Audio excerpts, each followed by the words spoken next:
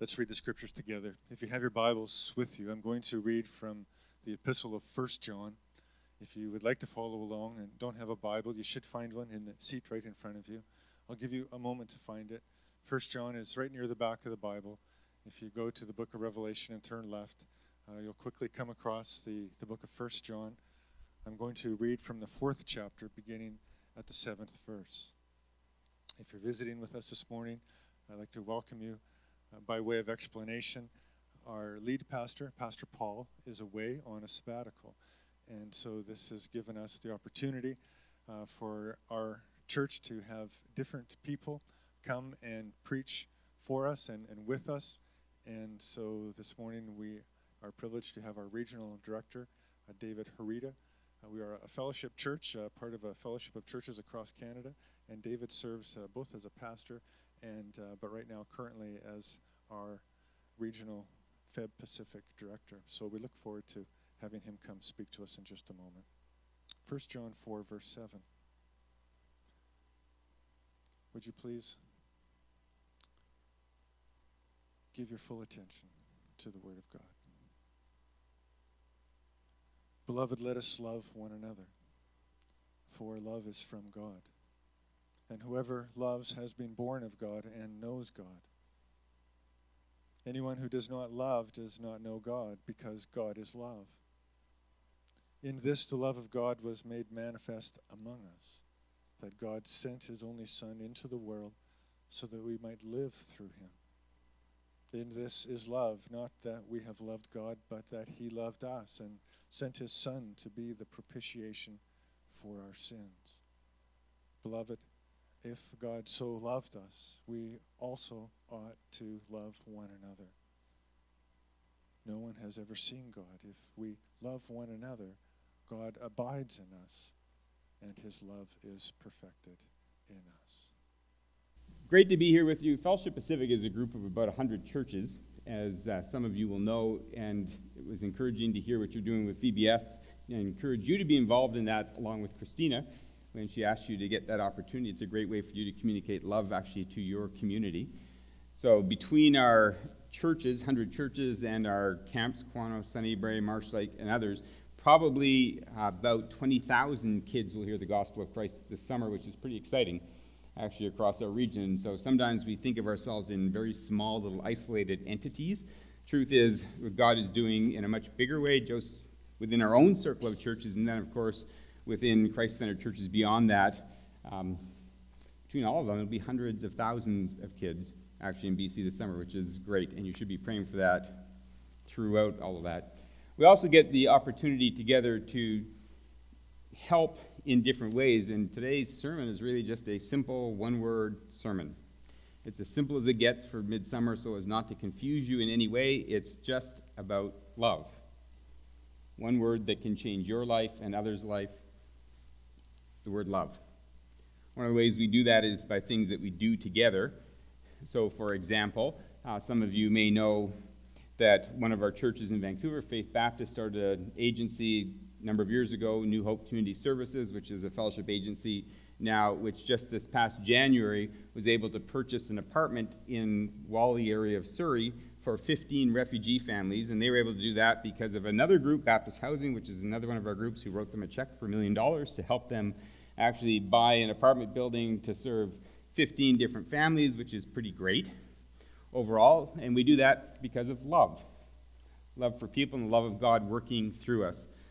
My small group that I lead in a different church in Langley, which is a church plant, Journey Church, was at that refugee house last week, actually providing a meal for all of the 15 families, just to get to know them a little, to welcome them to our country, and also to share a bit of the love of God with them, because it's just about love.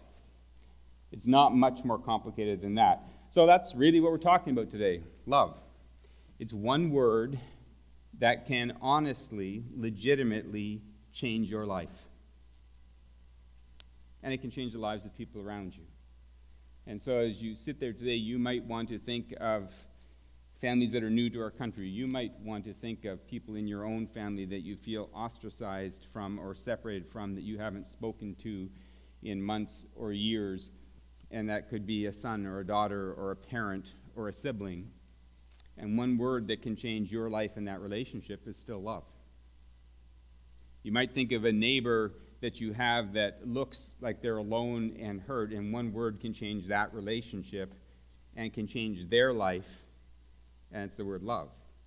You might think of a coworker who's going through a really difficult time with health issues, with cancer, with some other kind of issue that's going on, and they feel terrified and alone, and you look at them and you're not sure what to say, and there's one word that can change that relationship and change their life, and it's real and it matters, and it's not some fluffy out there word, and it's the word love.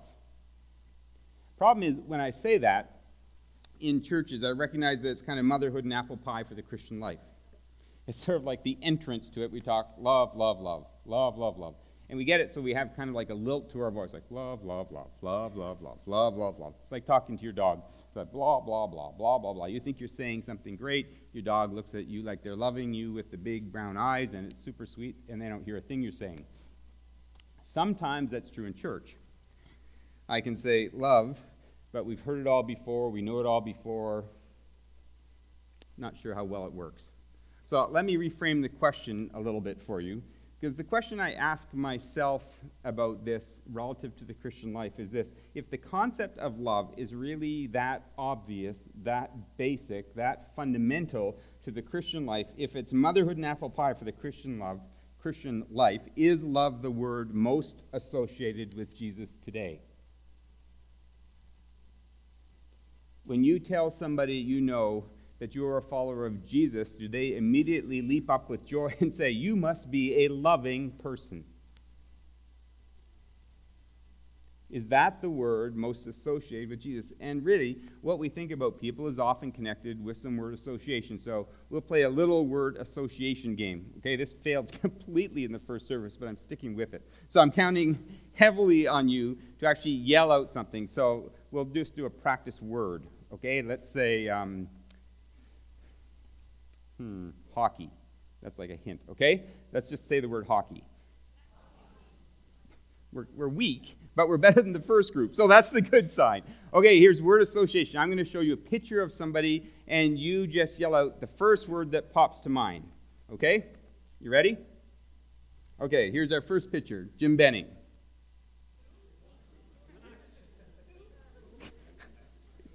Okay, I got one Canucks. That's a step up from the first group, so Jim Benning is the general manager of the Vancouver Canucks. The Vancouver Canucks are a hockey team. You're in Canada. I'm ashamed of all of you. So, unless you're a Toronto Maple Leafs fan, in which case I just might not like you, and I'm going to have to rework my whole love sermon to include that and change my whole life. Okay, let's try somebody new. Word association number 2. You ready? You getting with it? Okay. Trudeau. Too young. From you? You're like 6. So, what do we get? Nice hair. Yeah, that's primarily what we see. That's a move up as well. In the first service, they didn't have pictures. I said Trudeau. They thought of Pierre Elliott, but there you go. Okay, let's try another one. What about this person? You know you have American visitors today. Love, love, love. That's what I'm saying. Okay, how about this one? Servant. What other words? Humble. Okay, how about this one?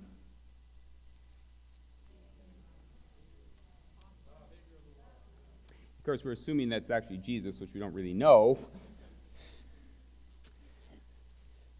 So the question I ask myself in a word association kind of way is, if the concept of love is really motherhood and apple pie for the Christian life, what word is people associating with this picture based on my life? Based on my life. The passage in 1 John, the last verse of it says, no one has ever seen God. If we love one another, God lives in us, and his love is made complete in us. We are the living representation of Jesus to the people around us. We show what Jesus looks like. So it's a little bit daunting, a little bit scary, a little bit disconcerting, possibly downright upsetting, if the word that people have about Jesus is not love. Because it says something about us. It says something about you. It says something about me. It says something about Christianity in North America. So we live in a time when everything gets complicated, including living the Christian life. There's very few really simple aspects of the Christian life. We can talk about churches, belief systems, and they come in a variety of forms, styles, forms, all that kind of thing. We could argue about things as small as having kneeling benches or as large as the role of women in church. We could debate whether you use juice or wine in communion, or we could debate the place and the work of the Holy Spirit and how that works. We can argue, and do argue, in North American Christianity about the very smallest things and also the really, really big things. And the more we know, the more we learn, the more complicated it seems to become. And so I find it quite amazing that when you actually come to the Bible, whereas we make the Christian life very complex, very religious, Jesus made it very simple and very non-religious. In fact, this is what Jesus made it. A new command I give you. Love one another. Love one another. If we're going to understand the Christian life, then we have to learn this. It is always, in every way, about love. And it shouldn't be boring, and it shouldn't be commonplace, and it shouldn't be something we disregard. It is always, in every way, about love. And let me just make this point clear before we move on. One of those debates in recent days within evangelical Christianity in North America is about existence of hell and love, and those two things seem to be at odds with one another. Just to be clear, that is not what this discussion is about at all. In our family of churches, we absolutely believe in the existence of hell, and next week, Barry will do a sermon on how love and hell work together. You on that, Barry? Okay, that's not what we're talking about today. I just don't want you confused about what it is I'm trying to say. What I'm trying to say is so very simple. Love is the overpowering reality of the Christian life. It needs to be, and sufficiently so that anybody who hears of Jesus, that should be the first word they think. The best known verse in the world, regardless of religious background, is still John 3:16. For God so loved the world that he gave his only begotten Son. Love is the greatest of Christian virtues. The Roman Church was taught that love is the fulfillment of the law. Paul would write to the Corinthian church, and those of you who know the letter to the Corinthians know it's structured on a whole series of issues, debates, arguments they were having in the church. And so Paul would say, now about this topic, food sacrificed to idols. Now about this topic. Now about this topic. This is how you resolve it. This is how you resolve it. In the middle of all those, in 1 Corinthians 13, this chapter comes that we know as the love chapter, which talks all about love. And it's in the middle of a debate about charismatic issues, about speaking in tongues versus not, prophecy versus not, all that kind of thing. And Paul says, hold it, hold it, hold it. Remember, these three remain: faith, hope, and love. But the greatest of these is love. To the Galatian church that was arguing about religion and what religious rules you have to follow or not follow in the freedom that comes through Christ, he would say the only thing that counts is faith expressing itself through love. To the Ephesian church, he would say, be imitators of God, therefore, as dearly loved children, and live a life of love. To the Philippian church, he would say, this is my prayer, that your love may abound more and more in knowledge and depth of insight. Your love may abound in that. He'd say to the Colossian church, clothe yourselves with compassion, kindness, humility, gentleness, and patience. Bear with each other, forgive each other, and over all those virtues put on love, which binds them together in unity. The Thessalonian churches, he'd say, may the Lord direct your hearts into God's love. To Timothy, he'd say, look, here's all the rules on how you operate a church, but the goal of these commands is love. The concept of love should be pervasive in the Christian life because love is the essential nature of God. There's no avoiding it in God. The Bible only has 3 statements about what God is. absolute statements of the nature of God. It says that God is spirit, God is light, and God is love. It's the essential nature of God. It is built into him to love. So you put a fish in water and it swims. You don't need to give lessons. You don't need to train it. You don't need to teach it. It just swims. It's in its nature. You buy a Pomeranian dog. It's going to start yapping. You're going to hate it by the time you've had it 2 weeks. It's in its nature, and it's also in yours. That's the way that's going to work. You walk into a mall with 3 teenage daughters. They want your credit card. It is in their nature. You walk into a mall with 3 sons, which is what I have. They want to go to Sharper Image, sit there in those massage chairs with the little remote controls the entire time till you're done shopping. It is in their nature to want to do that. You have God in the universe with people that he created, that he knew before the foundation of the earth. And God loves. Because it is his nature. It is central to his interaction with every one of us, with every person, with any person you will ever set your eyes on. It is basic to God. There's only 3 words in the Bible about love, although there were many more in the ancient world.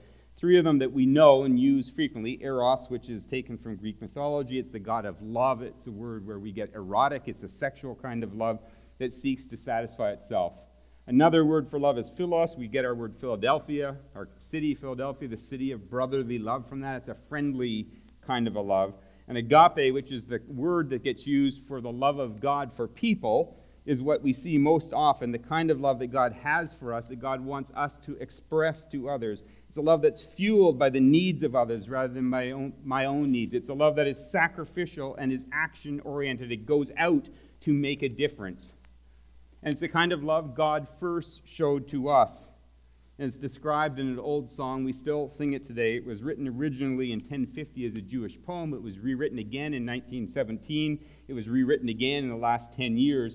And it says these words, "To write the love of God above would drain the ocean dry, nor could the scroll contain the whole, though stretched from sky to sky. The love of God, how rich and pure, how measureless, how strong."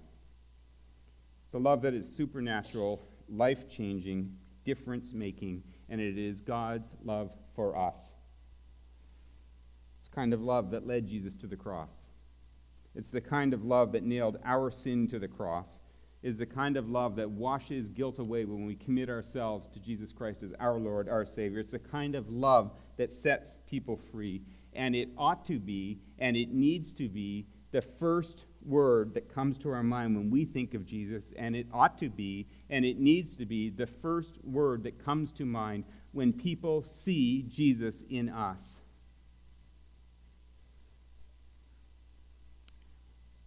But it's not. It's not. Now, it is in many cases, but not in the general sense of our society today, certainly. And for each of us, I think that ought to be something that gives us pause. Make us wonder. Because when we say that understanding the Christian life is always in every way about love, it's more than just a theoretical understanding. It's not just what we have in our head, it's what we do. It's the way we live every day. Because living the Christian life is also always in every way about love. It's the foundation of every action. It's at the basis of Jesus' teaching about living the Christian life. And Jesus would say it this way, and you guys know this so well. He was confronted in Matthew 22 by an expert in religious law who was trying to trip him up, had his own ideas on how things would work. And Jesus in the end says, look, all the law comes down to this. This is what you need to know. Love the Lord your God with all your heart and soul and mind, and love your neighbor as yourself. No surprise, because God is love. It's in his nature to love. It is foundational to who he is. So when we scrub away all the religious talk, when we wash away all the superficial arguments, all the detail arguments, and even the big arguments, living the Christian life, our action, Jesus says, comes down to this. Love God, love people. If you get nothing else, love God, love people. And if you do that, you fulfill the law. You fulfill it all. So in the complexity of the Christian life today, with all the options, all the decisions, all the arguments, all the opportunities, Jesus' message is incredibly simple. And if you forgive me for a second, because it feels a little bit like Paul in 2 Corinthians 11, I've had the opportunity, and many of you have, I know as well, to do most things that can be done in the church world within North America. Been on lots of mission trips, finished lots of degrees, taught Bible school courses, consulted for about 100 or more churches in the last 3 or 4 years alone, planted a church, and I've been in endless committee meetings, committee meeting after committee meeting after committee meeting after committee meeting after committee meeting after committee meeting after committee meeting after committee meeting, which is the definition of Christianity in North America. That's how you know you're a good Christian. Been involved in all the debates, and just finished about my 2,000 plus sermon. And incidentally, my first ever sermon was done in Parksville Baptist Church. Just so you know. No applause. Trust me, it wasn't that pretty. So, I was 14 or so, somewhere around 14, and I was in Central Baptist Church in Victoria in a thing called Boys Brigade, and the guy who was running it decided that we should do a church service for Parksville, and it's the old building that you had. It's like a brown building on the main street there somewhere that the Legion owns now, I hear. Does that sound right? How many of you ever went there? So maybe you saw me. You don't know. Anyway, so it was like entertainment. When I was done it, and it was a desperate sermon, desperate to be over with. That was basically, a lady from the church came up to me, grabbed my cheek, and just, well, you were so cute. That was almost the end of my ministry career at 14, right there. My friends that were with me have never let me forget it. In all of that, this is what I've learned. Love God, love people. Love God, love people. But even that's more difficult than it sounds. It's simple, very simple, but also difficult. Loving God's more difficult than it seems because we have trouble often loving the people right in front of us, who are right there that we see every day. Even understanding what it means to communicate love is sort of difficult. My son, who's 28, got married in May. I found it was direct evidence of the existence of God because I was pretty sure he would never get married. There was no shot that that was going to happen. He's a computer engineer. No offense to any of you who are computer engineers, but emotional quotient is not his strongest asset. So when he was in high school, on Valentine's Day, girls in the class would get flowers delivered to them, and he'd come home and he'd say, you should have seen it. This girl got like a dozen roses. That's like $50. He'd say, all you have to do is look at the statistics. The odds of him marrying the person he goes out with in high school are next to nothing. What a bad investment. He's married. Who knew? God is that big. That's what I'm saying. Right there. It's hard to understand this concept of communicating love. I've tried to communicate it with my wife. I think of gifts. I try and think, okay, how can I share love with her? I've already got her an electric knife, a crock pot, a toaster, a new frying pan, slippers, got more bathrobes than she needs. Super easy.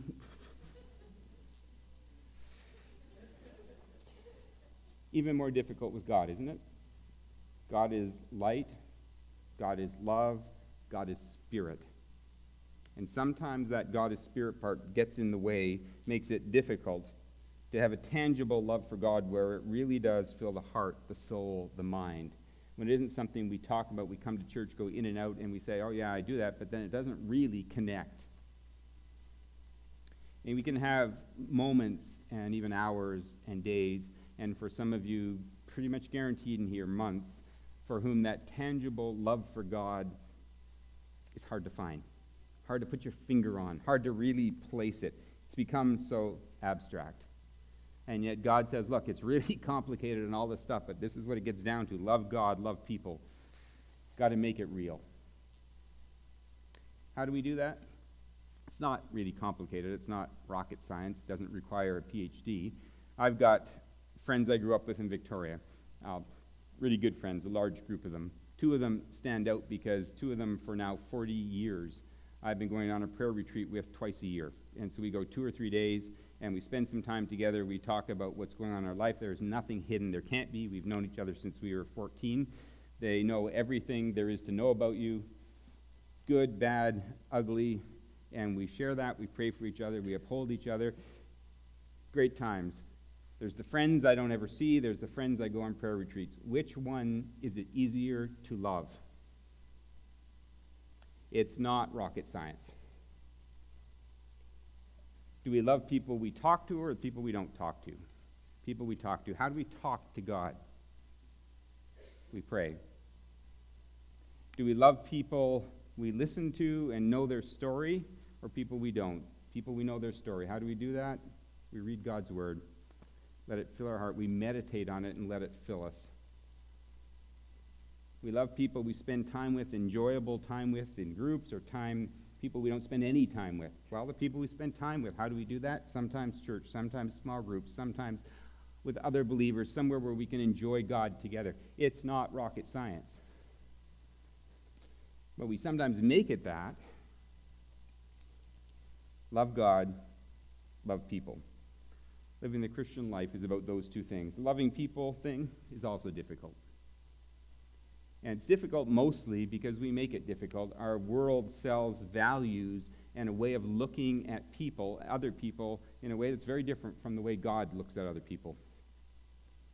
We live in an era where a person's value is often determined, or their value becomes the foundation for the love we give them rather than the love creating the value. So we give them a value. The higher their value, the easier it is to love them. Problem is, the way we create that value is a very old game. We have a scorecard, and we start ticking off certain things on that scorecard, and the more things they have on the scorecard, the higher their value becomes. The total gets higher. And it's a pretty old game where we go through life scoring them on those different categories, and it seems somehow, in spite of the fact that we don't want it to, that the higher we get on the value scale, the more worthy they are of love. Now, we don't like to admit that. We don't want to say that's actually true, but we know how these scorecards work, don't we? We know a person who has more money or less money, who gets heard. If Bill Gates decides he wants to address AIDS in Africa, and a person who is a prostitute in Africa decides, no, that's not the way it should be done, who do we listen to? The person with the billions. Education, more education or less, it's a scorecard issue. Charm, are they charming or are they difficult to talk to? The ones with a charm, higher scores, greater value. Person who looks better, higher value. Spiritual status, competency, celebrity status. All those kinds of things wrap into these scorecards. We go tick, tick, tick, another 10, another 10, another 10. Higher score, greater value, more worthy of love. And it's a game everybody plays, and we all know it, and we're all pretending we don't. And as Christians, we shouldn't be doing it, but we still do. The world does it all the time. If a Vancouver Canuck player breaks his arm and another person breaks his arm, who gets the surgery first? Always. In real life. That's not a theory, it's just a reality. It's the way it goes. A beautiful woman walks in a room, an average-looking woman. Who gets the attention? In real life. Even issues created by the media start to affect us. So my small group I mentioned went and fed 50 people or so that are in this refugee apartment. Great thing, totally in favor of it, glad they want to do it. The only thing that crosses my mind is, okay, so you want to help refugees this year. Why didn't you last year? Were there no refugees last year? Well, there were. How about the year before? But right now, refugees in Canada is on the big media scale. We're ascribing it more value. Because we give it more value and a higher score, the people are more worthy of love. Now, I'd like to say that's not true in our small group. I'm happy to say we can actually talk about that there, about why that's true. Now, should we be caring for them? Of course we should. That's not my point. I hope you haven't missed my point on that. But love is so central, so absolutely at the heart of God, his essential nature, that those rules, our values perspective, is completely reversed. Instead of writing down the scorecard that says, here's the value total and is a person worthy of love, God says something else. He says his love is what creates the value. The death and the sacrifice of Jesus is what creates the value, so that every person has the same level of importance to him and should to us. The sacrifice of Jesus infuses value to every single purpose or every single person. And the only way that we get to actually fulfill the love your neighbor mandate of God is when we start to value people the same way God does. It's not based on what the world scores them. It's based on what Jesus did for them. Sacrificial, giving love. Rather than seeking value, it attributes value. And it is so important if we're ever going to change the view of the world about Jesus. It's going to be different in the way that we choose to live. John Ortberg, in a book, Love Beyond Reason, which is a little older book, great summer read to sit out on your deck and read because it's fun. He's funny, but he's got some pretty significant points. He talks about value, and he talks about a doll that his sister had. So John Ortberg's sister's name is Barbie. She had a doll whose name was Pandy, and that doll went everywhere with Barbie. Played with it all the time, took it with her whenever she went anywhere, took her with her to bed, took her with her into the bath until it became nothing but a rag and began to fall apart. But that doll was so important to Barbie that when the Ortberg family, and they lived in Illinois, went to Ontario for vacation, they came back from vacation, realized they'd left this doll that was ripped to shreds, a rag of its former self, that when they had left the doll in Ontario, they all got in the car, drove back to Ontario from Illinois to get it. In his book, he says there was never even a question. Why? Because this old beat-up doll was loved. Was it because it was worth it? Or was it because they had ascribed value to it? Which one? And it's a doll that their mother kept until Barbie had a little girl of her own. Then she took that doll to a doll hospital. Who knew that such things existed, but they apparently do, outside San Francisco, where Pandy went through reconstructive surgery, facelift, liposuction, skin grafts, till she was as lovely again as she had always been in Barbie's eyes, so that the mother, their mother, could give it to Barbie's daughter. Why? Because they ascribed it value. The love that comes from God, the love that changes your life, has changed your life if you've given your life to Jesus. The kind of love that will change the life of your daughter, your son, your parents, your siblings, your friends, your neighbors, is a love that creates value. You don't look at them and say, what love are they giving? What do I get back out? You don't look at them at a scorecard and say, they're not this, they do that, they don't do this. You look at them and you give to them the love that Jesus gave to you. It is in his nature. It's what he calls us to. It's what he calls you to. It is the one word that changes lives, yours, mine, and so many desperate people around us today. All you have to do is look at the news over the last 2 or 3 weeks to see how love needs to change the world.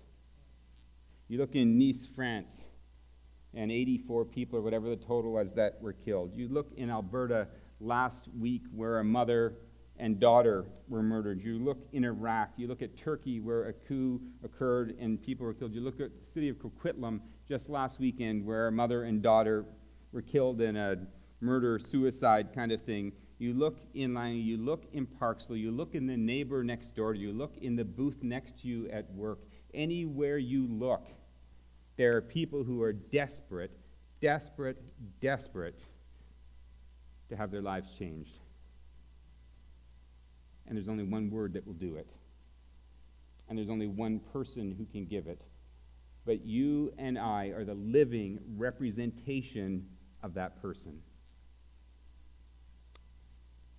And so if the world around us looks at our lives, at your life and my life, and they see Jesus through us, and they don't see love, then we need to shake up our life.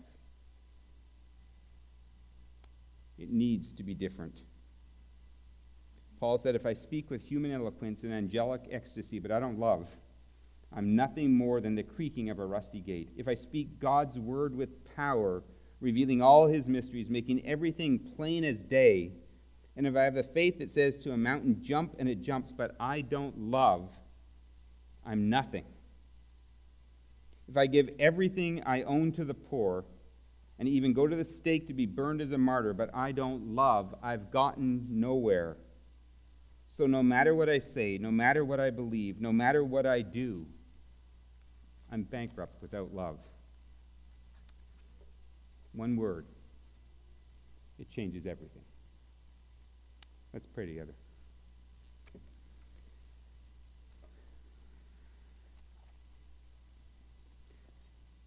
Father, we hear this word again. Word of love that you showered on us. Grace so fully undeserved. Love lived out on a cross. Our sins, our hate, nailed to that cross. And we can't sing enough, we can't say enough, and we will spend eternity giving you praise. And yet with that love comes a huge, huge responsibility. So Father, I pray for every person in this room. I pray for myself today that you would again renew in us a deep, heartfelt appreciation of what we've been given, and a deep, life-changing desire to see that gift shared with others. For the name, the glory, and the character of your Son. And it's in his name that we pray. Amen.